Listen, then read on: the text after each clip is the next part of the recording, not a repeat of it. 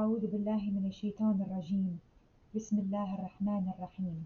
My dear brothers and sisters, Assalamu alaikum wa rahmatullahi wa barakatuh.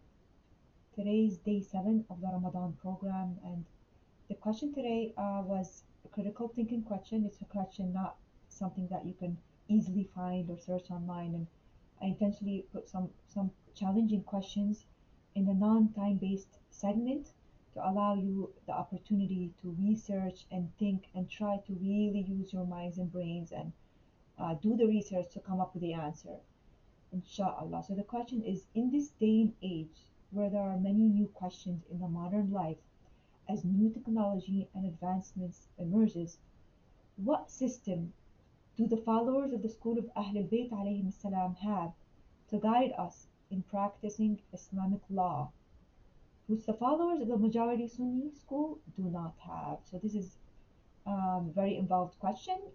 So essentially, the correct answer, if you gave me any of the following, then I accepted it. If you gave me the answer, the system of taqleed or system of marja'iyah or anything along these lines, I accepted it. So this is something which, alhamdulillah, we are blessed with. The school of Ahlul Bayt alayhi salam, that we have this system in place. And to give you a little background, so as you know, Rasulullah salawatullah alayhi wa alayhi, he taught us the Islamic Sharia, but Rasulullah, our Prophet, is not directly in front of us to have direct access. Neither do we have access to the Imams or the Imam of our time right now, direct access. Yet we have Islamic laws and regulations passed down to us through a chain of people, like through a hadith, etc. In order to earn His pleasure, Allah's pleasure, and avoid His disappointment, all of us are expected to do something called taqleed. Taqleed means, like, uh, coming from the Arabic word muqallid, means you are following someone. If you're, for example, walking behind someone, following their footsteps, then you are doing taqleed to that person. Whatever they do, uh, you do. Just like a child who's following their mom, following what exactly what they do. So the essence of taqleed is that during this time of ghaibat, where we do not have direct access to our imam, we need guidance in many aspects of the Islamic law, specifically the things which change with time, new advancements in technology, um, new issues that come that was not there 100 years ago or 500 years ago or more than that. And I'll give you an example. We're right now in the COVID pandemic era, so many questions have come up nowadays. Or Salat al-Jama'ah, doing congregational prayers. How can that be done while observing social distancing guidelines? Or things related to food like gelatin, or eating this or eating that, or many different aspects related to Islamic law, that these questions are popping up, and these are all legitimate, valid questions that people are having. Whom do we refer to? Obviously, we cannot answer these questions on our own, right? Because we do not have that knowledge. However, we have something called the mujtahid. A mujtahid is someone who has underwent um, an intensive process of studying and teaching in Hausa. Hausa meaning a religious institution where they study many different disciplines and topics like Arabic language, Quranic sciences, hadith, history, logic, and they, through these learn training experience, some reach to the point that they are able to deduce or come up with Islamic laws by themselves, because they have that amount of knowledge and expertise, that they are able to rationally come up with a solid scientific, educational, religious deduction of Islamic law.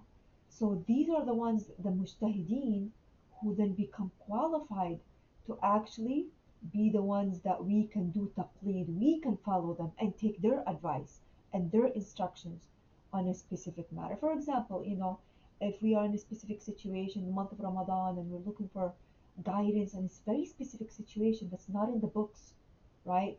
You need to break up your fast. You're traveling. It's a very customized, specific situation. You want to ask someone. So we refer to the mujtahideen. We refer to the system of marja. So though not every mujtahid is a marja, but only the very qualified mujtahideen who have reached higher rank, they become a marja. For example, nowadays we have, alhamdulillah, Ayatollah Sistani, we have Ayatollah Khamenei, we have other esteemed maraja that we are supposed to select the most knowledgeable one, and the most just to follow from a perspective of Islamic law. And this system of taqlid is something that it's relatively new in the past couple hundred years, and this is something which in our school of thought, this has been mentioned in the books by our imams. This is something which the general Muslim population, they don't have this. But we, alhamdulillah, we have this system. And this is just to give you an idea, like this is similar as in, if you're looking to go, you're trying to choose a doctor for a specific um, condition or illness that we may have, right? So who do you go to? Do you go to just any person, or you make your own decision what medication you're going to take or what treatment?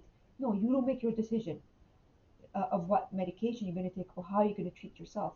Do you go to any doctor? You just flip the internet and choose randomly any doctor, or you actually look for the most qualified person, the one who has the credentials, the one who have the correct licensing, not just the correct licensing, but from the best of schools and the best of institutions, the one who has a very good CV, a very good resume, and a very good track record in their area, who's the top of the top.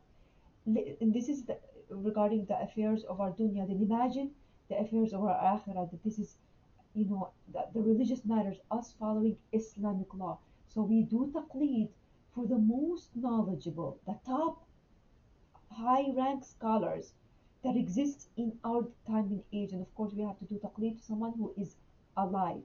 So essentially, this is what I wanted to introduce to you today, just you have a little bit of an idea that we as followers of AhlulBayt alayhi salam, it is our obligation to follow someone who is a marja.